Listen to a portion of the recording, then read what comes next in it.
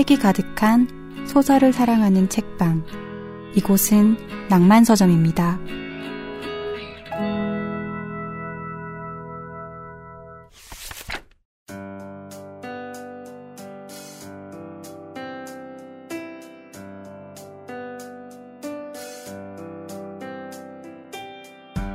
소설 전문 팟캐스트 낭만서점과 민음사 세계문학전집이 함께하는 새로운 고전 읽기 시작합니다. 안녕하세요. 문학평론가 박혜진입니다. 안녕하세요. 배우 김성현입니다. 네, 저희가 녹음일이 지금 6월 18일인데요. 6월 18일, 그러니까 6월이 되면 출판가는 매우 바빠집니다. 서울국제도서전이 있어서 그런데 지난해까지만 해도 한 3일 정도? 네, 요 정도 시기 동안 진행이 됐는데 올해는 5일이라고 들었어요. 평소보다 훨씬 더 많은 시간 동안 이제 축제를 즐길 수 있게 되는데 성현 씨는 이런 이제 페스티벌, 도서 페스티벌이 있으면 좀 참여하시는 편인가요? 지난해 그 김해에서 열리는 독서대전은 저희가 방송차 한번 다녀왔고요. 비 엄청 많이 왔었다고 하던데. 비 많이 왔었어요. 네. 그래서 독자분들이 많이 안 오시면 어떡하나 걱정했는데 다행히 좀 많은 분들이 좀 찾아주셨고 이런 어떤 페스티벌 같은 데 참여하게 되면 되게 좋더라고요.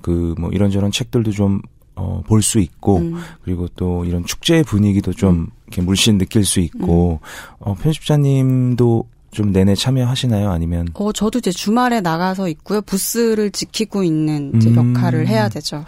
그러면은, 그 페스티벌에 찾아가게 되면 편집자님도 혹시 만날 수 있는 행운을 좀. 저 지난해에 저희 이제 회사에서 그 작가 사인회를 진행을 했는데 그때 오셨던 분들 중에서 낭만서점 청취자분들도 계시고 그래서 네네. 저를 알아보시더라고요. 제 얼굴을 알아보시는 게 아니라 제가 줄을 서시오 이렇게 줄을 서라라고 이야기를 했는데 그 목소리가 익숙하셨나 봐요. 보더니 혹시 그 박혜진 평론가냐 그래서 왔다 그런 반가운 인사를 나누기도 했는데 올해 그 서울국제도서전은 조금 더 행사들이 많더라고요. 근데 그 행사가 이제 작가를 초청하거나 그러니까 작가를 만날 수 있는 프로그램들이 많아서 좀 관심이 있으신 분들은 좀 가보셔도 좋을 것 같고 또 지방에 계신 분들은 뭐 쉽게 갈 수는 없겠지만 또 이번엔 또 1차가 기니까 또 한번 이렇게 기회를 만들어서 가보면 좋지 않을까라는 생각이 들었습니다. 그렇지 않아도 제가 지난 주말에 낭만서점 200회 특집을 그렇죠. 공개 방송을 다녀왔어요. 가서 이제 뭐 낭독도 하고 독자분들도 만나고 했는데요. 그날 박혜진 편집자님을 뵈러 오셨던 독자분들이 꽤 계셨어요. 그래서 정말인가요? 심지어 박혜진 편집자님 그 책을 갖고 오셔서 오늘 오시는 줄 알고 사인을 좀 받고 싶어서 가지고 오셨다라고 하셨는데 이번 주말에 이 페스티벌에 좀 가보신다면 편집자님을 또 만날 수 있는 그런 좀 행운을 누릴 수 있지 않을까라는 생각이 좀 드네요. 너무 말씀만 들어도 마음이 울렁울렁 하네요. 네. 저희 오늘 또 해야 할 일들이 많이 있습니다. 네. 댓글 읽고 그리고 또 기다리시는 퀴즈도 하고요. 그리고 책 소개도 이어가도록 하겠습니다. 먼저 댓글 읽어볼게요.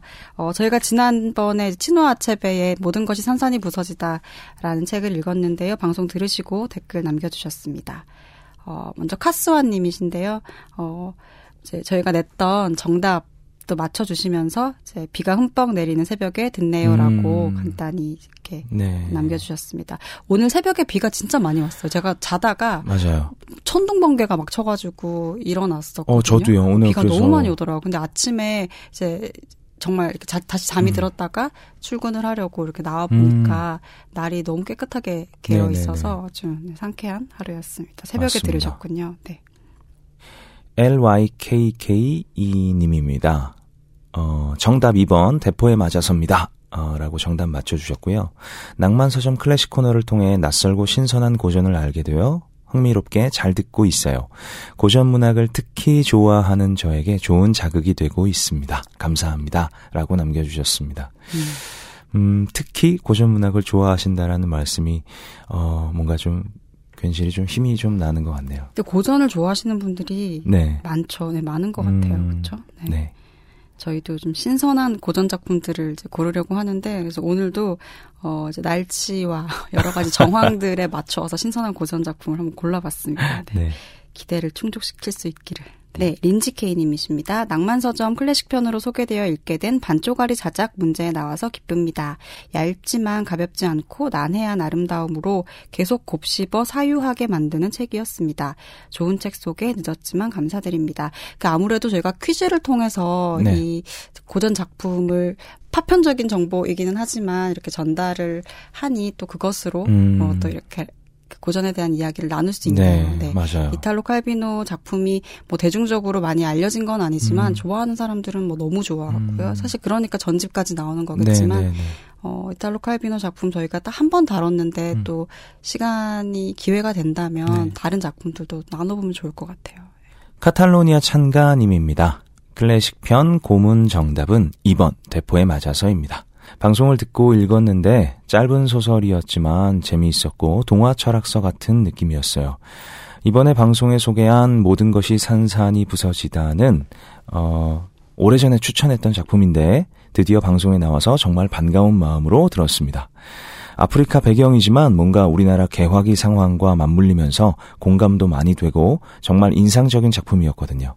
방송을 통해 많은 사람들에게 이 작품이 알려져서 기쁩니다. 감사합니다. 라고 남겨주셨는데요. 아, 맞습니다. 카탈로니아 창가님이 예전에 이 작품을 저희에게 추천해 주셨고 저희가 또 잊지 않고 있다가 이번에 좀 방송을 통해서 소개해드렸는데요. 저희도 우리 카탈로니아 창가님 덕분에 이 작품 알게 되어서 저야말로 너무 감사드립니다. 네, 너무 좋았어요. 그 치노아 아체베 작품을 한 번쯤 해보면 좋지 않을까라는 생각을 막연하게 가지고 있었는데 이렇게 그 작품을 추천을 해주시면 저희의 뇌리에 아주 강렬하게 그렇죠. 각인이 됩니다. 네. 그래서 작품을 이제 다룰 수밖에 없는 어떤 상황이 만들어지는데 네네. 이제 이런 댓글들 더 많이 달렸으면 좋겠어요. 작품 추천해주시는. 네. 네. 그래서 감사히 댓글을 받고 저희가 작품까지 소개를 했었습니다. 네, 저희 댓글 쭉 이제 소개해드렸는데요. 이 중에서 정답 맞춰주신 분들 2분께 책 선물 드리려고 합니다. 일단은 뭐 지난 시간 저희가 방송을 하는데 혁혁한 공을 세워주셨던 카탈로니아 창가님 네, 선물 드리고요. 그리고 린지케이님께도 정답 맞춰주신 데 대한 선물 보내드리도록 하겠습니다. 선정된 분들은 북뉴스골뱅이 교보북점.co.kr로 책 받으실 주소 그리고 연락처 보내주시면 됩니다. 네, 이어서 오늘의 퀴즈 시간이 돌아왔습니다. 즐거운 고문 시간. 오늘의 퀴즈는요. 너세니얼 호손이 1851년에 발표한 장편 소설로 주운 글자의 성공에 이어 야심차게 준비했으며 스스로도 자신이 쓴 가장 완성도 높은 로맨스라고 말하는 작품의 제목은입니다. 1번 일곱박공의 집, 2번 한 줌의 먼지, 3번 뻐꾸기 둥지 위로 날아간 새, 4번 위대한 유산입니다. 한 번 더 말씀드릴게요. 너세니얼 호손이 1851년에 발표한 장편 소설로 주운 글자의 성공에 이어 야심차게 준비했으며 스스로도 자신이 쓴 가장 완성도 높은 로맨스라고 말하는 작품의 제목은 1번 일곱박공의 집, 2번 한 줌의 먼지, 3번 뻐꾸기 둥지 위로 날아간 새, 4번 위대한 유산입니다.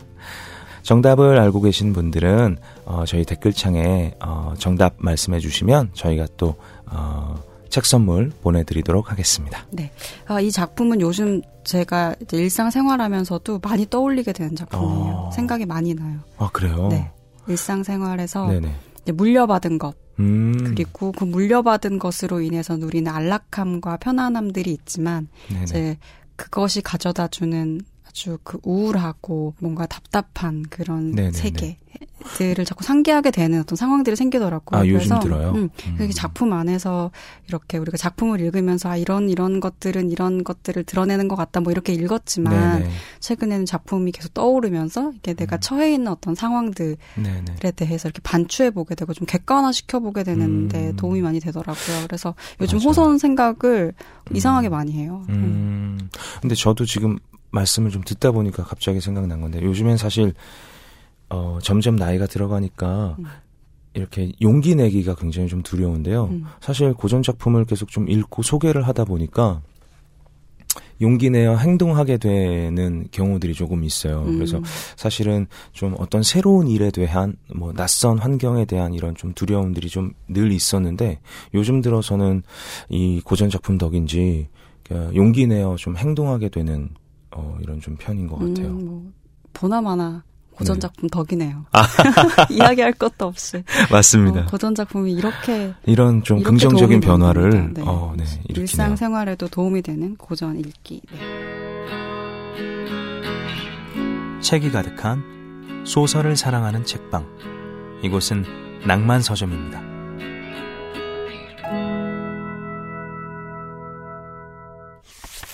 그럼 오늘의 고전 소개해 보도록 하겠습니다. 오늘은요, 지금 여름은 아니지만 이제 성큼성큼 여름입니다. 본격적으로 이 무더위가 찾아오는 시기가 되었죠. 지금 성현 씨도 반팔 입고 오셨고, 저도 뭐 자켓을 입긴 했지만 안에 이제 반팔을 입었어요. 날씨가 더워지기 시작하고 있어서 이 더위에 맞설 수 있는 작품을 좀 골라봤습니다. 오늘 날씨와도 굉장히 또 좀 잘 어울리는 오늘 맞아요. 새벽의 날씨와도 잘 어울리는 천둥 번개가 치고 뭔가 돌풍이 불 것 같고 막 우르르 캉캉하는 어떤 좀 어둡고 음산한 분위기와도 잘 맞고 그런 한편 지금 낮에 시간은 또 쨍쨍 햇살이 이렇게 더위를 불러 일으키는 그런 날씨거든요. 그런 것에도 너무 우리 좀 끼워 맞추고 있나요?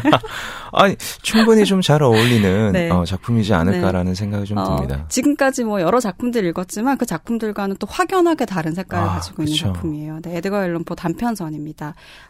에드거 앨런 포의 단편 소설들이 수록된 작품집이고요. 뭐 병 속에서 발견된 원고라든지 윌리엄 윌슨이라든지 또 가장 많이 알려진 작품으로는 검은 고양이 뭐 이런 다수의 단편 소설들이 수록돼 있는 작품집입니다. 일단은 뭐 에드거 앨런 포 많이 유명하지만 어떤 이력 그리고 일생을 살았는지 또 아름다운 성현 씨의 목소리로 한번 들어보도록 하겠습니다. 에드거 앨런 포 1809년 1월 19일 미국 보스턴에서 이민자 출신 배우인 부모 밑에서 태어났다. 태어난 지 1년 만에 아버지가 떠나고 어머니마저 병으로 사망하면서 부유한 상인인 존 앨런에게 입양되었다. 1826년 버지니아 대학교에 입학했지만 양부와의 갈등으로 1년도 채 되지 않아 자퇴하고 글을 쓰기 시작했다. 1827년 시집 티무르 기타 시들을 시작으로 단편 병 속에서 발견된 원고 리지아, 군중 속의 사람 등과 장편 아서고든 핌 이야기, 단편집 그로테스크와 아라베스크에 대한 이야기 등을 연이어 발표하면서 작가로 명성을 얻기 시작했다. 환상적이고 기괴한 소재를 바탕으로 특유의 기묘한 분위기를 드러내는 작품들을 주로 쓴 그는 환상공포 문학의 대명사이자 19세기 낭만주의 문학의 선두주자로 꼽히며 그의 문학적 경향은 이후 보들레르 등 많은 작가들에게 영향을 주었다. 이러한 뚜렷한 문학적 성과에도 불구하고 친부모의 부재, 양부와의 불화, 경제적 궁핍, 아내와의 사별, 보수적인 문단의 배척 등 전 생애에 걸친 개인적 불행과 방황은 계속되었다. 대학 시절 만난 첫 연인과 재회에 약혼하고 재기를 꿈꾸던 그는 1849년 볼티모어에서 의식불명으로 쓰러진 채 발견되어 병원으로 이송되었으나 그해 10월 7일 사망했다. 이 양력을 보면 궁금한 것들이 좀 몇 가지 있더라고요. 일단은 이민자 출신인 이 배우 부모 밑에 태어나서 굉장히 좀 경제적으로 좀 어려웠었고 그리고 또 이 친부모님이 일찍 좀 돌아가시게 돼요. 그래서 굉장히 좀 불우한 환경을 좀 맞이하게 되었고 또 입양을 가지만 또 양부와의 갈등을 일으키고 그러니까 이런 상황들이 어떤 이런 작품들이 좀 탄생하는 데 있어서도 좀 어떤 충분한 배경이 되지 않았을까라는 생각이 좀 들더라고요. 그러니까 작품 읽어보면 전반적으로 반복되는 심리적 코드들이 등장하잖아요. 뭐 공포심이라든지 불안감이라든지 뭐 독착적인 어떤 성향들이라든지 뭐 아주 극심한 어떤 혐오증, 뭐 약간 병리학적인 어떤 심리적인 증상들이 이렇게 많이 드러나는데요. 이제 그런 것들이 에드거 앨런 포의 양력 혹은 이력을 통해서 보여지는 좀 불안정한 상황들 이런 것들과 좀 연결이 되는 부분들이 있는 것 같아요.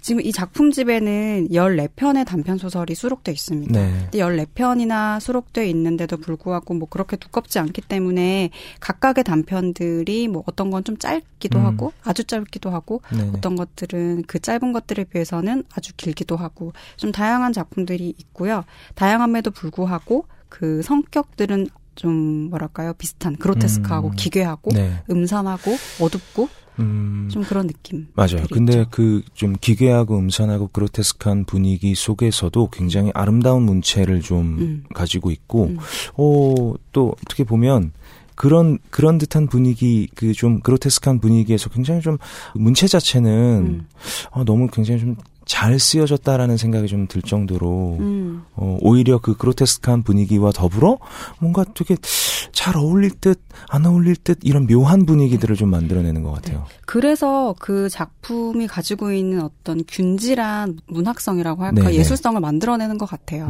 그러니까 이 문체가 여기 있는 감정이라든지 내용들을 뭔가 직접적으로 전달한다거나 그러니까 그 감정들을 우리에게 직접적으로 전달되는 방식의 투명한 문장들이 아니라 그 문장들 자체가 가지고 있는 그 농도랄까요? 굉장히 높은 거죠. 그 자기들만의 어떤 질서를 가지고 있는 그 에드거 앨런 포가 소설만 쓰는 사람이 아니었고 시인으로서도 굉장히 뭐 확고한 위치를 가지고 있는 시인이었고 또 아주 호평을 받는 비평가, 이렇게 신뢰를 받는 비평가이기도 했고 또 편집자이기도 했고 그래서 그 전인적인 거의 올라운드 플레이어였다라고 할 수 있는 거죠. 그러니까 뭐 소설가이면서 시인이었고 그러면서 비평가였던 사람도 많지는 않지만 그런 분들이 있긴 한데 거기서 좀 아주 적극적으로 잡지를 만들었던 문학 잡지를 만들었던 편집자이기도 했습니다. 그래서 문학과 관련해서는 뭐 할 수 있는 모든 것들을 다 했다라고도 이야기할 수 있을 정도로 좀 독특한 인물인 것 같고요.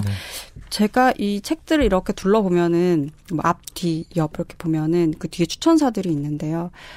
이런 추천사가 있습니다. 포의 작품에는 내가 쓰고 싶었던 모든 것이 있다라고 샤를 보들레르가 이야기를 했고요. 포는 인간 정신의 천장과 음습한 지하 통로를 찾아가는 탐험가이다라는 말을 로렌스가 했습니다. 근데 이렇게 보면은 저도 어릴 때는 잘 모르고 보들레르나 뭐 로렌스의 평이 있어서만이 아니라 그냥 에드거 앨런 포가 프랑스 사람인 줄 알았습니다. 그러니까 지금 추천을 한 사람들도 다 미국 사람들이 아니거든요. 근데 에드거 앨런 포는 미국 작가예요. 근데 보통 우리가 어떤 이런 전집의 추천사를 본다거나 하면 그 작품에 뭐 영향을 받은 작가들의 추천사가 실리기도 하지만 대체로 뭐 그 언어권 아래에서 그 같은 하나의 나라를 어떤 공유하고 있는 작가들의 글들을 보는 경우가 많은데 지금 에드거 앨런 포 같은 경우는 그렇지 않거든요. 근데 이것은 겉으로 드러나는 어떤 추천사의 표현뿐만이 아니라 실제로 에드거 앨런 포가 작가로서의 어떤 명성을 드러내기 시작한 것도 미국보다는 프랑스였죠. 보들레르의 발굴에 의해서 먼저 유럽에서 먼저 소개가 됐었고 물론 그 바탕에는 그 시기에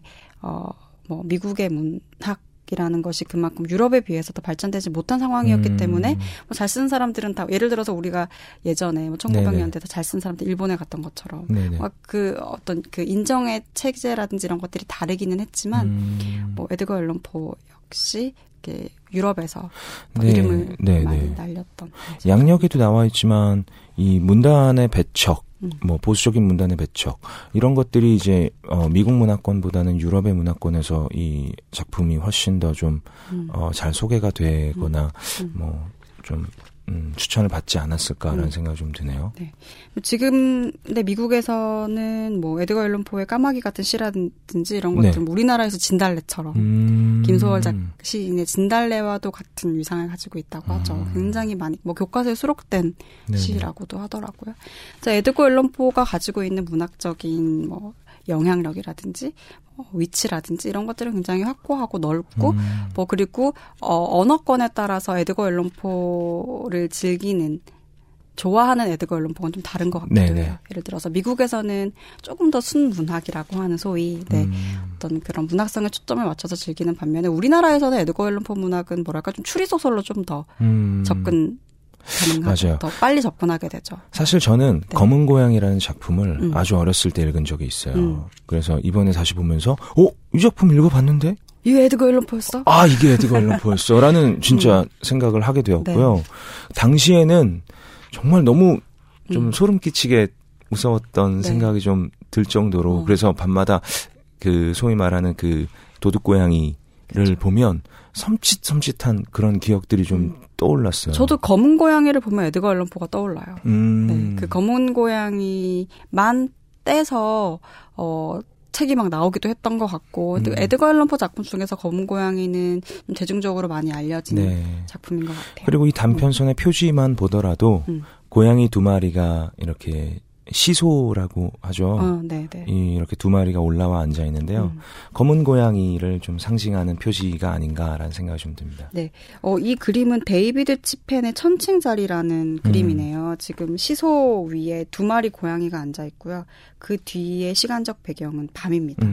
보름달이 떠 있는데 이걸 보면은 아주 지금 불안하게 균형이 맞춰져 있지만 그 어떤 한 순간에 이르면 이 균형이 깨질 것 같은. 아주 잠깐 동안의 균형인데요. 그 작품 안에서 드러내고 있는 14편의 작품이 다 관통한다고는 할 수 없지만 이 그림 안에 드러나는 어떤 코드들은 좀 비슷한 것 같아요. 두 마리. 비슷하게 생긴 두 마리라든지 이런 불안정한 균형감이라든지 밤이라든지 이 그림 속에 나타나 있는 이미지들이 지금 이 단편선 안에 좀 반복적으로 등장하는 소재라든지 형상화 방식이라든지 이런 것들과 잘 연결되어 있는 것 같아요. 맞아요. 이 14편의 단편선을 이제 보면서 저는 이제 좀 제일 궁금했던 건 편집자님은 과연 이 14편 중에 어떤 작품들이 그래도 좀 가장 좋았을까라는 생각이 좀 들었거든요. 이 책 같이 읽는 사람들은 항상 그런 생각을 하게 되는 것 같아요. 저도 계속 그래요? 읽으면서 성현 씨 뭐가 제일 좋았을까? 저는 진짜 그냥 일반 독자의 입장에서 검은 고양이가 가장 인상적이었고요. 그리고 윌리엄 윌슨이라는 작품도 좋았고요. 어셔가의 몰락이라는 작품도 좋았습니다. 그리고 지금 좋았던 작품들뿐만 아니라 다른 작품들도 다 이 고유의 어떤 매력들이 좀 있고요. 비슷한 분위기의 이야기 혹은 전혀 다른 또 이 색깔의 이야기이기도 한데 편집자님은 저도 일단 좀 스산함을 느끼고 이렇게 소설을 읽으면서 막 머릿속으로 좀 그리잖아요. 그랬을 때 좀 제 어떤 감각들이 막 살아나는 작품은 그래도 여전히 검은 고양이였어요. 그리고 최근에 제가 기생충 이런 영화를 봐서 통하는 분위기가 있어요. 그래가지고 좀 그런 것들을 보면서 재밌게 읽기도 했는데 사실 제가 이번에 다시 읽으면서 좋았던 건 병 속에서 발견된 원고였어요. 가장 첫 장에 수록되어 있는 작품이죠. 이 작품은 이제 유령선에 탄 이야기거든요. 그래서 이제 배를 탔다가 이제 유령이라고 할 수밖에 없는 그런 존재를 이렇게 바라보는 이야기인데 사실 그런 것들보다 그 표현들이 인간이 느끼는 심리적 공포에 대해서 묘사한 표현들이 굉장히 좋더라고요. 그래서 그런 부분들을 줄을 많이 그으면서 읽었어요. 그 병 속에서 발견된 원고에서는 이런 부분들이었는데요. 이거 제가 이렇게 얘기를 하면 성현 씨도 약간 납득하지 못하실 수도 있어요. 하지만 우리를 가장 겁에 질리게 한 것은 그 배가 그처럼 초자연적인 바다, 즉 그토록 사납게 날뛰는 폭풍에 정면으로 대항한 채 돛을 올린 상태로 버티고 서 있다는 사실이었다. 이제 이런 부분들이 그러니까 내가 이해할 수 없고 납득할 수 없는 어떤 상황들을 버티고 있는 버티고 있는 그 상황. 근데 우리가 뭐랄까요? 최근에 여러 이제 정서적으로 어떤 것들을 버티고 좀 어떤 폭풍우 같은 그런 것들 있잖아요. 흔히 일어나는. 하지만 일어날 때는 정말 최악이라는 생각만 드는 이제 그런 상황들을 버티고 있는 상황이라는 게 어떤 걸까? 뭔가 제가 느끼고 있는 감정들을 저의 밖으로 이렇게 나와서 저를 좀 객관화해서 보는 문장 같기도 해서 좀 그랬고, 또 어셔가의 몰락 같은 경우도 네네. 저는 되게 재밌게 읽었어요. 네. 네. 특히 이 어셔가의 몰락은 뭐랄까 우리가 고딕 소설이라고 이야기하는 딱 그 전형적인 네네. 작품이잖아요. 아주 거대한 그 저택이 있고 그 안에 굉장히 음침한 나의 친구, 오래된 그쵸. 친구가 있고 그 친구에게는 친구란 존재가 나밖에 없는 거죠. 근데 나한테 무슨 일이 있어. 너 좀 와봐. 내가 갖고 있는 어려움, 내가 지금 처해 있는 어려움들을 너가 좀 도와줘야겠어. 그래서 친구를 외면할 수 없기 때문에 그 집으로 가죠. 꼭 가요. 안 갈 수도 있지만 갑니다. 네. 가서 그 친구를 만나고 이제 그 친구의 여동생 또 이렇게 보게 되고 병색이 완연한 그 동생 그리고 병이 있는 건 아니지만 역시 어딘가 좀 그 이상한 분위기를 자아내는 기괴한 분위기를 자아내는 친구와의 일화인데요. 여기도 이런 부분들이 있었어요. 그 어떤 공포심, 그러니까 내면을 장악하는 내면의 어떤 병든 마음으로 장악해가는 그런 그 불특정한 공포심에 대해서 묘사하는 장면이었는데 아마 또 이런 부분들을 보면서 성현 씨도 정말 그 문장이 좋다, 문체가 좋다 이런 생각하셨을 것 같아요. 앞으로 다가올 일이 겁이 나. 무슨 일이 생길까 겁이 나는 게 아니라 그 일이 내게 미칠 결과 때문에 겁이 나는 거지. 어떤 일이든 심지어 아주 사소한 일이라도 견디기 힘들 정도로 쉽게 흥분하는 내 영혼에 미칠 영향을 생각하면 몸서리가 쳐져. 신체적 위험에 대해서는 겁이 안 나. 그것이 미치는 절대적 영향력. 그러니까 신체적 위험이 내게 불러일으킬 게 틀림없는 공포심이 겁나는 거지. 바로 안절부절 못하는 한심한 상태. 이 무시무시한 유령과도 같은 공포에 생명과 이성의 자리를 내줘야 할 때가 조만간 내게 오리라는 느낌이 들어. 네. 그러니까 이거는 이제 그 고딕 그 소설에 나오는 그런 대저택에 살고 있는 친구가 나에게 하는 말이었어요. 본인이 이렇게 휩싸여 있는, 휘둘리고 그쵸. 있는 이 공포심이라는 게 뭔가라는 거였는데 너무 공감이 되고 평소에 좀 네네. 일상적으로 느끼는 불안감과 공포도 바로 좀 이런 종류가 아닌가.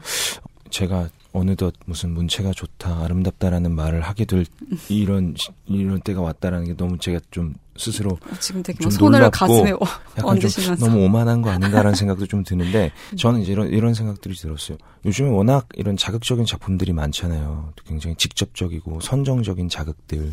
근데 이제 그런 것들에서 벗어나서 이 작품을 보는데 굉장히 좀 스산하고 막 그 그로테스크한 분위기들이 연출이 되면서도 이런 글들을 다시 한번 좀 이렇게 되새기면서 읽게 되고 이것이 맞아 나에게 있어서도 어떤 일상에서 벌어질 수 있는 어떤 마음의 병 중에 하나일 수도 있겠어라는 생각들이 좀 들더라고요. 그래서 이 작품들 보면 초자연적이라거나 오히려 SF에 가깝다 막 이런 이야기들을 많이 하는데 그러니까 이 주인공들에게 벌어지는 일들은 어쨌든 외부의 사건들이 있기는 하지만 이 외부의 사건들을 경유해서 이 사람이 느끼고 있는 감정, 어떤 감정의 실체들을 들여다보면 그 안에 뭔가가 무슨 일인가 벌어지고 있는 거겠죠. 그런 방식으로 이야기들이 많이 진행이 됩니다. 저희가 14편의 이야기들을 뭐 다 할 수는 없고 그중에서 좀 재미있는 작품들을 뭐 발췌하면서 소개를 하려고 하는데요. 그중에 한 편 정도는 그래도 에드거 앨런 포를 좀 소개한다는 측면에서 읽어보려고 해요. 근데 읽었을 때 에드거 앨런 포의 색깔 그리고 분위기 매력 이런 것들이 가장 잘 전달되는 작품이 어떤 게 있을까 좀 고민을 하다가 검은 고양이를 골라봤습니다. 이번에는 성현 씨가 좀 냉소적이고 좀 낮은 목소리로 검은 고양이 한밤의 검은 고양이를 한번 읽어보도록 하겠습니다. 한밤의 목소리 같은 낭독 부탁드립니다. 내가 이제 써나갈 이야기는 너무나도 괴이하면서 동시에 너무나도 평범한 이야기인데 나는 독자들이 그 이야기를 믿어줄 거라고 기대하지도 않고 믿어달라고 부탁하지도 않는다. 나 자신의 감각들조차 내가 직접 보고 들은 증거를 거부하는데 남들이 그것을 믿어주리라고 기대하는 것은 실로 정신 나간 일이라. 하지만 난 분명 미친 것도 꿈을 꾸고 있는 것도 아니다. 다만 죽음을 목전에 앞두고 있으니 오늘 내 영혼의 짐을 덜고자 하는 것뿐이다. 내 1차적인 목적은 한갓 집안일에 지나지 않는 아주 평범한 일련의 사건을 분명하고 간결한 언어로 아무런 설명이나 덧붙임 없이 세상 사람들에게 제시하는 것이다. 그 사건들로 인해 나는 공포에 떨었으며 고통에 시달렸고 파괴되었다. 그러니 그 사건에 대해 상세히 설명하는 일은 자제하겠다. 내게 그 사건들은 공포 그 자체였다. 하지만 많은 사람들에겐 그 사건이 바로 그보다 덜 끔찍하게 느껴질지도 모르겠다. 또한 지금 내겐 환상적으로 느껴지는 사건이 사실은 평범한 사건임을 뒷받침할 만한 지식이 훗날 발견될지도 모르는 일이기도 하다. 그런 지식으로 인해 이 사건을 더 침착하고 더 논리적으로 더 차분하게 이해할 수 있을지도 모르겠다. 그리고 그 지식 덕분에 지금 내가 경외심을 갖고 묘사할 수밖에 없는 상황이 그때에는 자연스러운 인과관계로 인한 평범한 연쇄 사건에 지나지 않는다고 여겨질지도 모른다. 사람들은 어릴 때부터 내가 성격이 온순하고 사려 깊다고들 했다. 마음이 남다르게 여려서 친구들의 놀림감이 되기도 했다. 동물들을, 특히 사랑하는 나를 위해 부모님은 애완동물을 이것저것 구해주셨다. 나는 대부분 애완동물들과 시간을 보냈고 그 동물들에게 먹이를 주고 그것을 쓰다듬어 줄 때가 가장 행복했다. 이런 성격은 나이를 먹어 어른이 된 뒤까지도 유지되었다. 바로 그런 것들이 내 큰 즐거움이었다. 충성심과 총기가 넘치는 개의 주인으로서 그 개를 극진히 사랑하는 사람들에게는 내가 느꼈던 그런 만족감의 성격이나 정도에 대해 설명하기 위해 애를 쓰지 않아도 될 것이다. 무지한 짐승의 헌신적이고 자기 희생적인 사랑에는 인간 따위의 보잘것없는 우정과 덧없는 충성심을 시험해볼 기회가 많은 사람들의 가슴에 직접적으로 호소하는 무언가가 있는 것이다. 나는 결혼을 일찍 한 편인데 결혼 후 아내도 나와 성정이 비슷하다는 것을 알고 행복했다. 내가 애완동물을 좋아한다는 것을 안 아내는 귀엽고 사랑스러운 애완동물이 눈에 띌 때마다 놓치지 않고 바로바로 구해왔다. 그래서 우리는 새와 금붕어와 훌륭한 개, 토끼와 작은 원숭이, 그리고 고양이 한 마리를 키우게 되었다. 그중 고양이는 몸집이 아주 크고 멋지게 생겼으며 몸은 칠흑같이 까맸고 놀랍도록 영리했다. 녀석이 워낙 똑똑하다 보니 은근히 미신을 믿어왔던 아내는 검은 고양이는 모두 마녀가 변신한 것이라는 옛부터 내려오던 미신 이야기를 넌지시 꺼내곤 했다. 물론 아내가 그 미신을 진짜로 믿은 것은 아니었고 내가 그것을 언급하는 이유는 단지 지금 우연히 그게 생각났기 때문이다. 플루토. 이게 바로 그 고양이의 이름이었다. 내가 가장 사랑하던 애완동물이자 놀이친구였다. 오직 나만이 그 녀석에게 밥을 주었고 내가 집안에 어디로 가든지 그 녀석이 나를 졸졸 따라다녔다. 심지어 밖에 나갈 때까지 따라 나오려고 하는 바람에 애를 먹기도 했다. 그 녀석과 나 사이의 우정은 그렇게 몇 해 동안 이어졌다. 그런데 그 몇 해 동안 내 성격과 심리는 악마 같은 폭음 때문에 급격히 악화되었다. 나는 하루가 다르게 더 침울하고 쉽게 화를 내며 다른 사람의 감정에 전혀 아랑곳하지 않는 성격으로 변했다. 나는 나쁜 줄 알면서도 아내에게 심한 말을 퍼부어대기를 서슴지 않았고 종국에는 손찌검까지 하게 되었다. 애완동물들은 물론 내 성격의 변화를 본능적으로 감지했다. 나는 그들을 돌보지 않았을 뿐 아니라 학대까지 했다. 하지만 플루토에 대해서만큼은 여전히 존중심을 유지했기 때문에 그 녀석까지 학대하지는 않았다. 토끼나 원숭이, 심지어는 개까지도 우연히 혹은 나에 대한 애정으로 내 앞을 얼쩡거리면 전혀 주저치 않고 그 녀석들을 학대했지만 플루토에게만큼은 달리 대했다. 그러나 내 병은 점차 깊어졌고 마침내 플루토도 내 사나운 심사에 시달리기 시작했다. 당시 노년에 접어들기 시작한 플루토의 성격도 다소 까다로워졌기 때문이다. 어느 날 밤, 늘 가던 시내 술집 중 한 곳에서 만취한 채로 집에 돌아왔는데 얼핏 고양이가 나를 피하는 것 같은 느낌이 들었다. 홧김에 그 녀석을 확 낚아챘더니 내 난폭한 행위에 놀란 녀석이 이빨로 내 손을 물어 상처가 약간 났다. 갑자기 악귀와도 같은 경노가 나를 사로잡았다. 나는 더 이상 제정신이 아니었다. 본래의 영혼이 순간적으로 육체를 벗어난 것 같았다. 몸의 모든 섬유 조직 하나하나가 술이 부추긴 극악한 증오심으로 전율했다. 나는 조끼 주머니에서 주머니 칼을 꺼내 펼쳐들고 그 불쌍한 짐승의 목을 손으로 꽉 눌러 잡은 뒤 한쪽 눈을 천천히 도려냈다. 저주받아 마땅한 그 잔혹 행위를 이렇게 적어 나가자니 얼굴이 붉어지고 화끈거리며 몸소리가 처진다. 아침에 잠이 깨어 이성을 되찾고 전날 밤의 방탕함에서 비롯된 흥분이 사라지자 내가 지난밤 저지른 범죄 행위에 대해 공포와 후회의 감정이 솟아났다. 그러나 그래봤자 그런 감정은 희미하고 애매한 것에 지나지 않았으며 영혼 깊숙한 곳까지 미치지는 못했다. 나는 이내 다시 극단적인 타락으로 빠져들었고 내 잔혹한 행위에 대한 기억은 모두 술 속에 잠겨버렸다. 그 사이 고양이는 상처를 서서히 회복했다. 눈을 잃은 자리에 생긴 텅 빈 구멍은 보기에 참으로 흉측했다. 그러나 녀석은 더 이상 고통을 느끼지는 않는 것 같았다. 이전처럼 집안을 어슬렁거리기는 했지만 내가 가까이 다가가기라도 하면 당연한 일이었겠지만 극도로 겁에 질려 도망쳤다.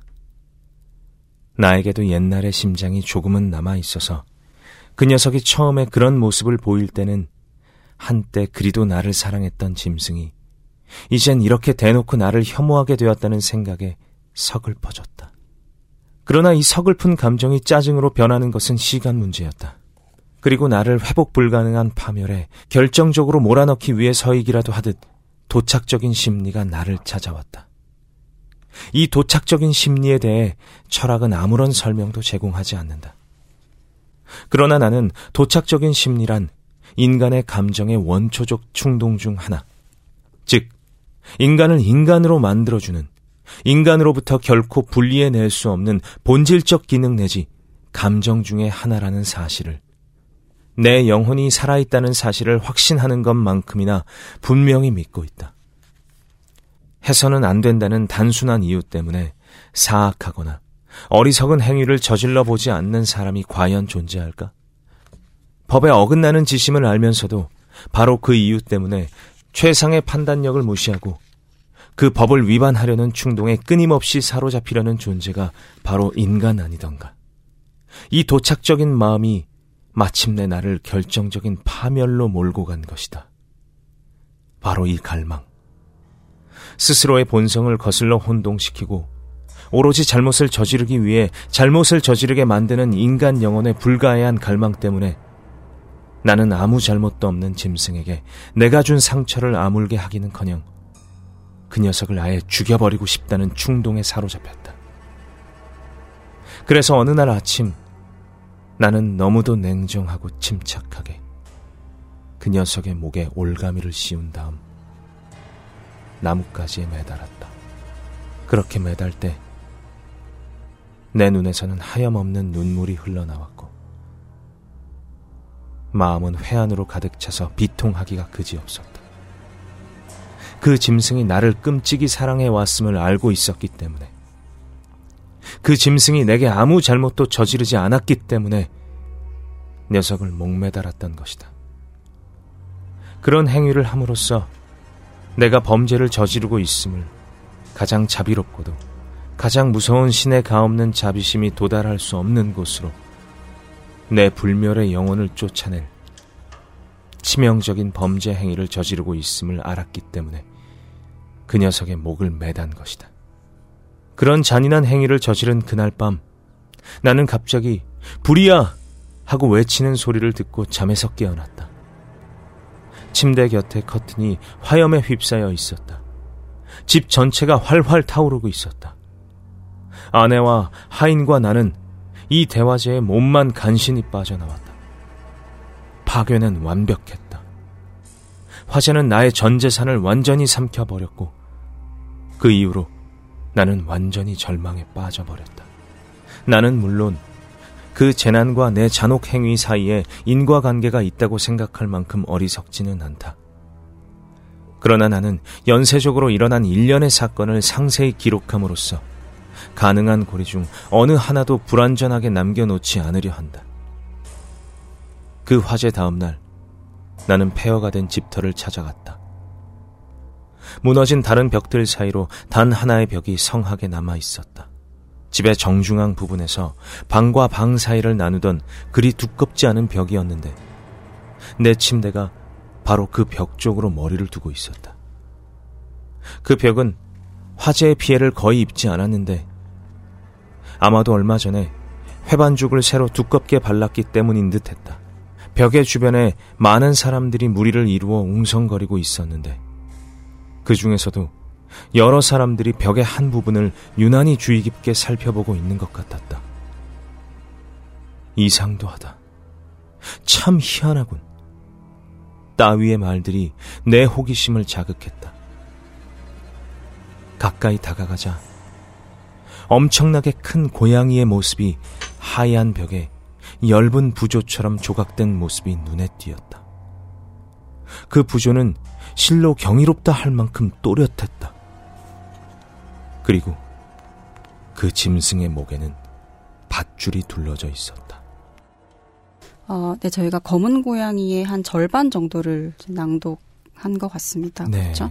이제 고양이를 죽이는 것까지 이야기가 진행이 됐고, 그렇죠. 여기서 뭐랄까 좀 완결성을 지금 읽은 것만으로도 좀 가지고 있어서 여기서 끝났나 싶을 수 있는데 사실 이 뒤에도 사건은 또 계속됩니다. 그래서 이 주인공이 검은 고양이를 죽인 거, 자신이 키우던 애완 그 고양이를 죽이는 데에서 끝내지 않고 그 종국에는 자신의 아내까지 또 살인을 하는 상황에 이르는데요. 일단은 이 주인공의 심리, 도대체 왜 이런 행동을 할까라는 심리가 궁금해지지 않을 수 없는, 이야기하지 않을 수 없는 부분이죠. 그죠. 굉장히 일상적으로는, 우리의 어떤 상식으로는 그 납득하기 힘든 어떤 선택들을 하거든요. 자신이 가장 좋아하는 고양이를 이렇게 훼손하고, 고양이 신체를 훼손하고, 이것 나아가는 것을 보고 완전히 없애버려야겠다. 네. 소멸시켜야겠다는 생각을 해서 죽이잖아요. 그 선택 자체는 좀 납득하기가 어려운데요. 그러니까 지금 이 주인공의 정서나 이 주인공의 상태에 대해서는 이해할 수 있을 것 같아요. 근데 이제 물론 그가 벌인 어떤 선택들 그리고 그것들이 이제 뭐 용서받을 수 없는 일임에는 분명하지만 결과적으로는 그 마음이 어떤 마음인지는 사실 저는 조금은 알 것 같거든요. 그러니까 누구나 사실은 어떤 화를 참지 못할 때가 있잖아요. 그러니까 내 단전에서부터 올라오는 어떤 분노나 증오가 뭐 하루에도 몇 번씩 느낄 때도 있고 그것들이 큰 덩어리가 되어서 갑자기 내 뒤통수를 확 때릴 때가 있고 그러다 보면 나도 모르게 순간적으로 내가 가장 아끼는 나의 핸드폰이랄지 그렇죠. 내가 가장 아끼는 나의 노트북이랄지를 망가뜨려버리잖아요. 주먹으로 내려치거나 아니면 바닥에 던져버리거나 뭐 사실은 이런 비슷한 마음들이 훨씬 더 어떤 이 극도의 상태 이지 않을까라는 생각이 좀 들어요. 이제 극단적인 상황을 통해서 표현이 되기는 했지만 이 감정이 그 변화하는 과정을 보면 일단 힘을 행사해서 어떤 상황을 벌여놓고 근데 그 상황을 보고 있으면 내가 힘을 행사할 수밖에 없었던 나의 그 부족한 모습 내가 인정하고 그렇죠. 싶지 않고 내가 보고 싶지 않은 그 내 모습들을 계속 확인하게 되는 거죠. 그 고양이의 눈 나아가고 있긴 하지만 그 텅 빈 구멍이 돼버린 고양이의 눈을 볼 때마다 그렇게 만들어버린 자신을 계속 봐야 되기 때문에 네. 그 마음이 한편으로는 이 고양이를 완전히 없애버리게 만든 것도 아닌가라는 생각이 좀 들어요. 그리고 이제 걷잡을 그렇죠. 수 없는 건데 그 에드거 앨런 포의 실제 삶도 좀 여러 가지 이중성이라고 할까. 이 작품 안에서 주인공도 그렇잖아요. 굉장히 온순하고 네네. 사람들이 볼 때에는 성정이 좋았다라는 데에서 출발을 하는데 점점 이 성격이 변해가고 이 성격이 변해가는 것이 이런 방식으로 위해를 가하는 방식으로 드러났다가 또 후회하다가 다시 또 이렇게 드러나고 이런 방식으로 감정들이 서로 조화를 이루지 못하고 굉장히 불화하는 양상들을 보여주는데 실제로 에드거 앨런 포도 너무나 성실한 그 문학인이었다고 하잖아요. 시 쓰고 소설 쓰고 잡지 만들고 뭐 돈도 안 되는 것들 하지만 계속해서 그것들 하는 아주 성실한 모습을 가지고 있는 반면 알코올릭이었고 사람들에게 응어리 이렇게 감정을 다치게 할 만한 어떤 네네네. 말들을 많이 하고 그래서 그 에드거 앨런 포가 죽고 나서 굉장히 사악하다라고 보일 네네네네. 정도로 그 좀 좋지 않은 부고 기사들이 막 나왔다는 거잖아요. 그 정도로 그쵸. 상대방들에게 또 어떤 상처를 입히고 그러니까 적이 많았던 거겠죠. 네, 그래서 굉장히 통제하는 힘과 힘 그리고 반면에 그것들을 분출해버리는 그러니까 배설해버리는 것들이 공존하고 있었던 네네. 사람인 것 같아요. 근데 보통 우리 모두가 그걸 가지고 있지만 그쵸. 상상은 하죠. 내가 이걸 화를 내면 어떻게 될까? 그렇죠. 때리면 어떻게 되지? 뭐 이런 것들을 멱살이라도 잡으면 쥐어패버리면 어떻게 되지? 막 이런 생각들을 하지만 이것도 현실화하지 않는데 그런 감정들에 대해서 이렇게 쓰고 있는 것 같아요. 그러니까 에드거 앨런 포 같은 경우에는 이제 그런 것들을 작품에다가 사실은 좀 담고 해소하지 않았을까라는 생각이 좀 들기도 하고요. 이 검은 고양이는 에드거 앨런 포의 가장 뭐 대표작 중에 대표작이라고 할 수 있는데 이 작품은 왜 그렇게 많은 사람들에게 사랑을 받았을까요? 근데 우선 우리가 이렇게 읽어보면 그 도착적인 심리에 대해서 너무 기괴해라고 생각은 하지만 이게 뭐 너무 거리가 멀어 내가 이해할 수 없는 심리야. 납득할 수 없는 사이코패스야라고 이렇게 밀어두지 않게 되는 그 인간 감정의 본질에 대한 질문이 있는 것 같아요. 이게 바르지 않는 것이고 허용되지 않는 거고 나도 이게 허용돼서는 안 되는 감정이라는 걸 알고 있지만 그렇게 할 수밖에 없는 또 하게 되는 인간의 심리라는 그 복잡한 심리와 감정이라는 건 뭘까라는 인간 감정에 대해서 질문을 하고 있는 작품인 것 같은데 이런 문장들이 눈에 띄더라고요. 그러니까 회복 불가능한 파멸에 결정적으로 몰아넣기 위해 서이기라도 하듯 도착적인 심리가 나를 찾아왔다. 이 도착적 심리에 대해 철학은 아무런 설명도 제공하지 않는다라는 이제 문장들이 좀 눈에 띄었는데 그 실제로 이 이제 에드거 앨런 포의 작품은 낭만주의 경향 아래에서 그 낭만주의를 가장 적극적으로 어떤 그 문학 안에서 실현한 작가로 이제 드러나기도 하고 그런데요. 낭만주의라는 색채가 좀 매력적인 것 같아요. 그러니까 이런 거죠. 1등을 할 수 없으면 두 가지 방법이 있잖아요. 내가 1등이 되고 싶은데 1등이 될 수 없어. 1등을 없애거나. 1등을 없애거나 모두가 1등이 되거나 두 가지 방법이잖아요. 근데 그게 낭만주의입니다. 어떤 체계 자체를 어떤 가치평가 체계를 근원적인 방식으로 전복시키는 게 낭만주의인데 그 낭만주의 안에서는 어떤 이성이라든지 합리의 영역보다는 그 감정의 영역이 훨씬 더 중요하게 생각이 되고 그 감정을 드러내는 작품들이 많이 드러나는데요. 이 에드거 앨런 포의 작품들 지금 이 단편집에 수록되어 있는 모든 작품들이 다 그런 방식이죠. 네, 아주 복잡하고 설명할 수 없는 불가해한 그리고 미신에 막 그 계속해서 그 신경을 쏟죠.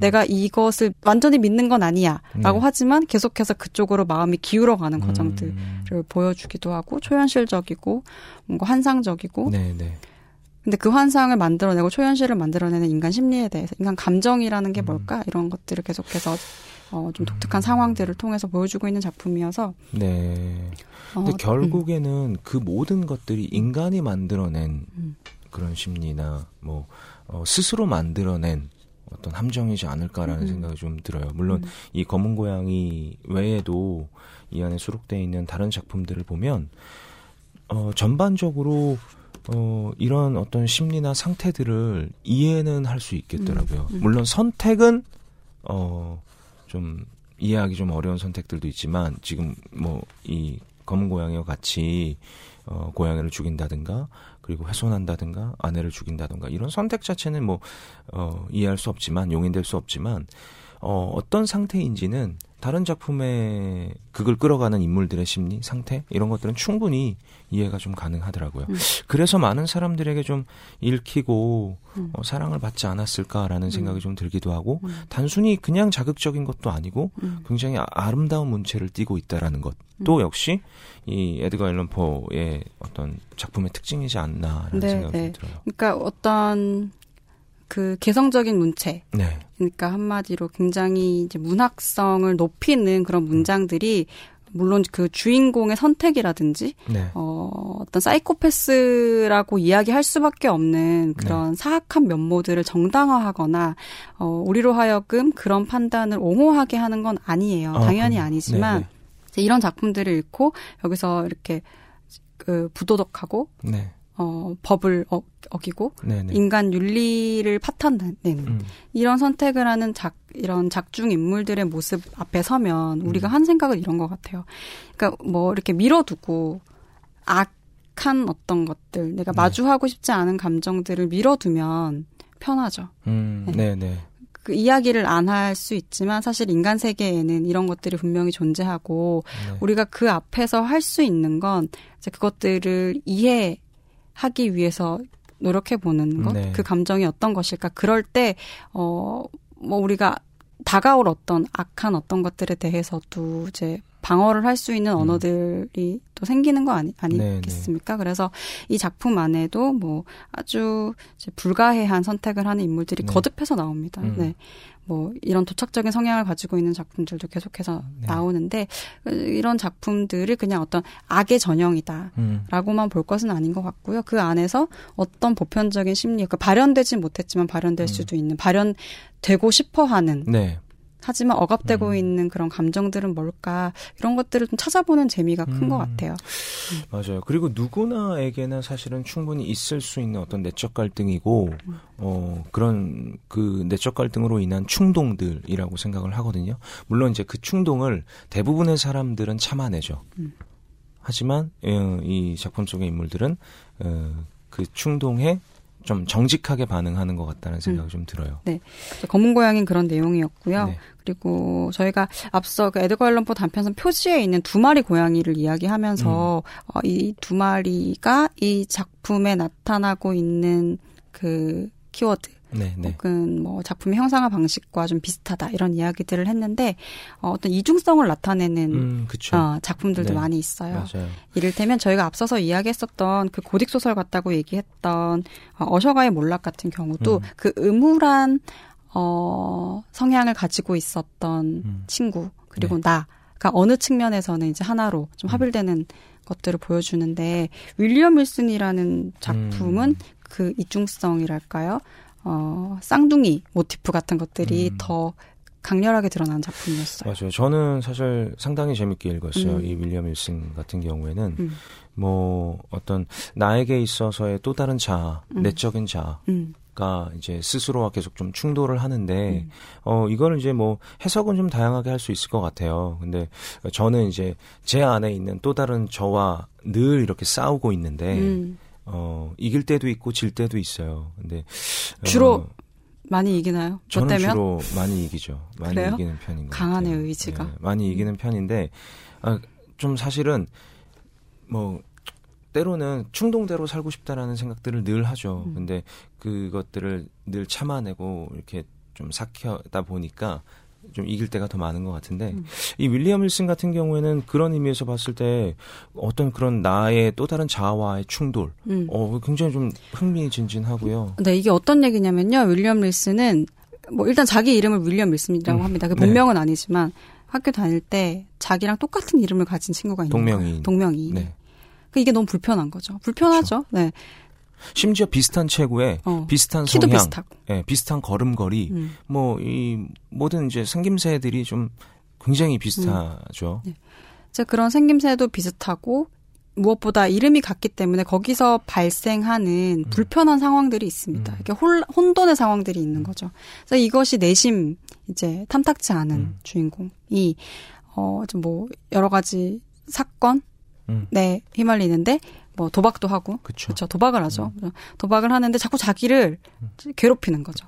자신의 어떤 진로를 방해하는 거예요. 그 친구가. 네네네. 뭔가 이런 상황들이 거듭되면서 도대체 그 존재가 뭐냐. 그리고 이 사람이 자꾸 나에게 점점 더 걸리적거리는. 장애물 역할을 계속하죠. 네. 끊임없이 또 찾아다니면서. 가는 데마다 나타나면서 그래서 이런 이야기를 가지고 있어요. 그래서 처음에는 정말로 학교에 이 사람과 동명이인인 사람이 있었겠구나. 참 그거 참 불편하겠군. 그래서 이렇게 보게 되는데 시간이 지나면 지날수록 이 두 인물이 정말 다른 사람일까? 라는 이제 질문을 하게 되죠. 그리고 점점 그 간극이 좁혀지면서 한 사람 안에 두 가지 양면의 모습으로 좀 독해가 되는 방식으로 진행되는 시사입니다. 저는 이제 또 이 작품 보면서 왜 한때 뭐 나의 또 다른 자아와 충돌하는 이런 작품들이 굉장히 좀 이렇게 한때는 유행을 좀 했었잖아요. 뭐 드라마도 그렇고 영화도 그렇고 뮤지컬도 그렇고 연극도 그런데 이 작품이 1800년도에 나왔다라는 것 자체가 굉장히 놀라울 정도로 뭐 지킬 앤 하이드라든지 뭐 이런 그 주요한 그 쌍둥이 모티프를 그죠. 가지고 있는 작품들의 원형이다라고도 이야기할 수 있을 정도로 그 후대의 작품들의 영향을 많이 미쳤을 것 같아요. 줬는데요. 그런 측면은 그 윌리엄 윌슨뿐만 아니라 이 작품 안에 다양한 소설 안에 깨알같이 다 들어 있습니다. 그래서 뭐 추리 기법이라든지 뭐 작품 현대 소설에서 어떤 추리적 요소를 이야기할 때 에드거 앨런 포 단편을 보면은 그 안에 하나하나씩 다 들어 있고 여기서 발화했다라고 이야기들을 많이 하더라고요. 그 중에서도 이 도둑맞은 편지라는 작품이 또 이 단편선 안에 수록이 되어 있는데요. 이 작품을 보면 왠지 또 떠오르는 작품이 하나 있어요. 이 셜록 홈즈라는 맞아요. 작품이 좀 떠오르는데요. 근데 실제로도 셜록 홈즈의 모티브가 좀 되기도 했다라고 하더라고요. 그래서 보면 이거는 이 작품 같은 경우에는 앞서 소개했던 작품과는 아주 또 다른 색깔인데 매우 또 흥미진진하고 매력적입니다. 정말 지적이죠. 네. 네, 그 추리를 정말 지적인 방식으로 해서 추리를 쓰고자 할 때 이거를 읽지 않으면 안 되겠다. 어떤 추리의 ABCD 같은 느낌? 이런 추리 소설에? 이었던 것 같아요. 되게 근사하다. 이 작품 단편인데 굉장히 근사하다라는 생각이 좀 들었어요. 네. 어떤 상황을 뭔가를 숨기고 뭔가를 찾고 하는 그 방식에 있어서의 질서를 두 사람의 대화를 통해서 들려주는 작품인데 거의 틈이 없는 물샐 틈이 없는 그런 작품이라는 생각이 들었던 독해였습니다. 말이 나왔으니까 저희가 그 도둑맞은 편지가 어떤 느낌인지 이 두 사람이 어떤 방식으로 대화를 나누기에 어떤 셜록의 어떤 시작 혹은 셜록의 느낌을 자아내는지 한번 읽어보도록 하겠습니다. 두 사람이 만나서 대화를 나누는 장면이고요. 이 대화를 나누면서 지금 어떤 상황이 어떤 상황인지 뭘 찾아야 되는 것인지 문제가 뭔지 이런 것들이 좀 드러나는 방식으로 전개가 되고 있습니다. 그런데 그 골칫거리 사안이라는 게 뭔가 또 다른 암살 사건은 아니겠지? 아니. 전혀 성격이 다른 사건일세. 사실 이 사안은 정말로 더할 나위 없이 단순한 거야. 그리고 우리 스스로 충분히 해결할 수 있다고 자신하네. 하지만 뒤팽 자네도 그 내막의 흥미를 느낄 거라고 생각했어. 정말 너무도 기묘하니까. 단순하면서도 기묘하다? 그러니까 말일세. 그런데 꼭 그런 것만도 아니지. 사실 사건은 그렇게도 단순한데 전혀 해결의 실마리를 못 찾고 있어서 모두들 상당히 난처한 지경에 처해 있거든. 사안이 너무 단순하다 보니까 오히려 오류를 범하나 보구먼. 자네 정말 말도 안 되는 소리를 하는군. 수수께끼가 너무 단순한 게 아닐까? 참 점입가경이군 그래. 그런 말도 안 되는 소리는 내 처음 들어보네. 좀 지나치게 자명하다거나. 뒤팽. 자네에겐 못 당해내겠구만. 아무튼 사안이 도대체 어떤 건데? 이제 들어보게. 간단히 몇 마디로 요약해 말이지. 하지만 이야기에 들어가기 전에 한 가지. 이 사안은 절대 비밀이라는 것. 그러니까 내가 이걸 다른 사람한테 말한 게 알려지면 내 목이 달아날 수도 있다는 사실을 명심해 주게나. 계속하게나. 그럼 이야기하겠네. 내가 아주 높으신 분에게 이 개인적으로 연락을 받았거든. 왕실의 방 안에서 너무나 절대적으로 중요한 어떤 서류가 도난당했다는 것이었네. 그것을 훔친 자가 누군지도 알고 계시는데 그 점에는 결단코 전혀 의심의 여지가 없다는 거야. 그가 서류를 훔치는 것을 보았으니까. 그리고 그가 아직 그 서류를 소유하고 있다는 사실에도 의심의 여지가 없고. 그걸 어떻게 알고 있지? 서류의 성격상, 그러니까 훔친 사람이 그걸 더 이상 소유하고 있지 않다면, 다시 말해서 그 사람이 궁극적으로 그걸 훔친 목적대로 사용한다면 즉시 일어날 수 있는 결과가 아직 나타나지 않았다는 것으로 봐서 분명하게 추측할 수 있네. 좀 더 알아들을 수 있는 말로 설명해 보게나. 글쎄. 그 서류를 가진 사람은 그 서류 덕분에 일정한 영향력을 갖게 된다. 즉, 그런 영향력이 엄청난 힘을 발휘할 수 있는 대상인 어떤 사람한테 말일세. 그 정도까지는 말할 수 있겠지. 아직도 이해가 잘 안 가는데. 그래? 그렇다면 그 서류가 이름을 밝힐 수 없는 제3의 인물의 손아귀에 들어가게 되면 너무도 존귀하신 어떤 분의 명예에 금이 갈 수도 있다는 걸세. 그리고 그런 가능성으로 말미암아 그 서류를 소유한 사람은 그 존귀하신 분에 대한 지배권을 갖게 되는 것이, 그 존귀하신 분의 명예와 평화가 현재 엄청난 위협을 받고 있다는 걸세. 하지만 그 지배권은 서류를 잃은 사람이 누가 그 서류를 훔쳤는지 알고 있다는 사실을 그 훔친 사람이 알고 있어야만 가능할 것인 텐데 누가 감히? 도둑은 D 대신이네. 신사다운 일뿐 아니라 신사답지 않은 일도 서슴지 않는 그 사람 말일세. 도둑질의 방법도 대담했을 뿐 아니라 그에 못지않게 교묘하기도 했어. 이 서류는 그 존귀하신 분께서 왕실의 규방에 혼자 계실 때 받으신 것이라네. 그 귀부인께서 편지를 읽고 계실 때 갑자기 다른 존귀하신 분께서 그 방으로 들어오셨다는군. 그 귀부인께서는 다른 누구보다도 그 존귀하신 분께 그 편지를 보이고 싶지 않으셨다지. 그래서 편지를 급히 서랍 속에 넣으려고 했지만 실패해서 탁자 위에 그대로 펼쳐 놓을 수밖에 없으셨다는군. 하지만 주소만 겉으로 드러나 있었고 내용물은 보이지 않았었던지라 그 편지는 존귀하신 분의 주의를 끌지 않고 넘어갔다네. 그런데 바로 그 순간 D 대신이 들어섰다는 거야. 그의 스라소니 같은 눈이 즉시 주소의 필적을 알아보았고 그의 수신인이 당황해하는 것을 눈치챘으며 그로부터 그녀의 비밀을 짐작해냈다는 거네. 그래서 평소처럼 급한 태도로 용건을 다룬 다음 그는 문제의 편지와 다소 유사하게 생긴 편지를 꺼내 그것을 펼쳐들고 읽는 척하다가 문제의 편지지와 아주 가까운 곳에 나란히 내려놓았다네. 그런 다음 그는 다시 공적인 사안에 대해 15분가량 대화를 나눈 뒤 마침내 자리를 뜨려고 인사를 하면서 탁자 위에서 자기 것이 아닌 편지지를 집어든 거야. 그 편지의 주인은 그것을 목격했지만 물론 당신 바로 곁에 서 계신 제3의 인물의 주의를 끌까봐 감히 그것을 지적하지 못했던 거지. 그래서 대신은 중요하지 않은 자신의 편지를 탁자 위에 남겨놓고 떠났다는 거네. 그렇다면 지배권을 완성시키는 데 필요하다고 자네가 지적한 바로 그 조건, 그러니까 잃어버린 사람이 훔친 사람이 누구인지 알고 있다는 사실을 훔친 사람이 알고 있어야 한다는 그 조건을 정확히 충족시키는 셈이구먼. 네. 이게 네. 자세히 좀 들여다봐야 돼요. 어떤 이야기인지를 좀 잘 따라가야 될 필요가 있어요. 이게 자칫 놓치면 다시 처음으로 돌아와서 읽게 되는 그런 또 재미가 좀 있는데요. 거의 뭐 셜록 홈즈에서 베네딕트 컴버배치가 네, 이야기하는 장면들이 막 얼핏 떠오를 그쵸, 정도로 네, 그 어떤 색깔들이 맞아요. 드러나는 것 같았습니다.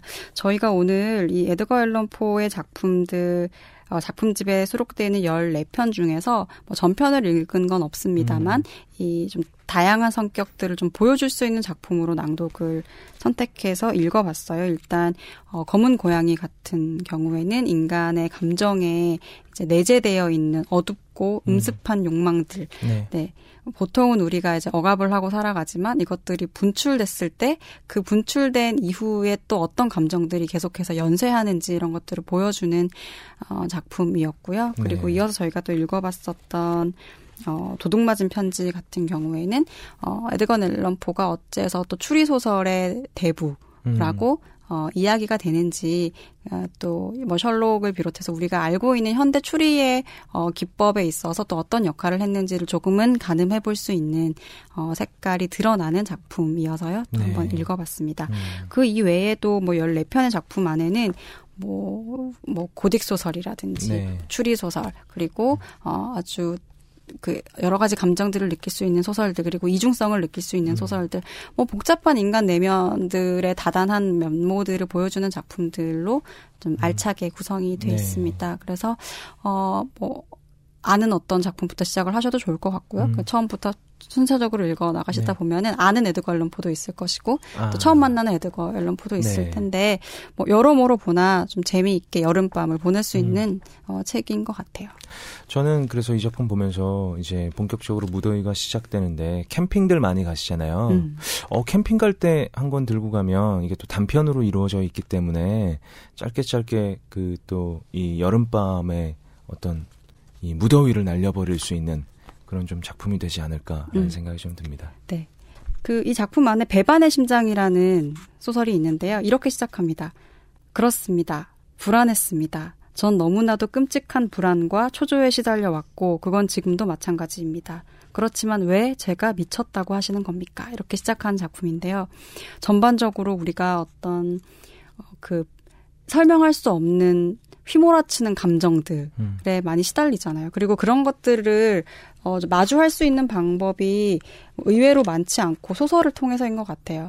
근데 여러 소설들이 있지만 그중에서도 이제 에드거 앨런 포의 단편 소설을 읽는다는 것은 내가 정말 내 입으로 발화하지 못하는 나의 감정들, 나 혼자만 알고 있는 그리고 사회적으로 용인되지 않기 때문에 이야기하기도 힘든 어떤 그런 감정들을 터놓고 좀 이야기하는 것 같은 경험을 주는 것 같아요. 그런 측면에서 뭐 어떤 마음에서 읽어도 재미있겠지만 혹은 통제할 수 없는 어떤 마음들을 좀 나누고 싶을 때 또 에드거 앨런 포가 가까이에서도 우리 친구가 돼줄 수 있지 않을까라는 생각이 듭니다. 오늘 저희 에드거 앨런 포 단편선 읽어봤고요. 오늘도 끝까지 경청해 주셔서 감사드립니다. 저희는 또 다음 시간에, 다음이면은 벌써 7월에 이제 접어드는 무렵이 될 텐데 또 그때 또 재밌는 작품 잘 발굴해서 찾아오도록 하겠습니다. 고맙습니다. 감사합니다.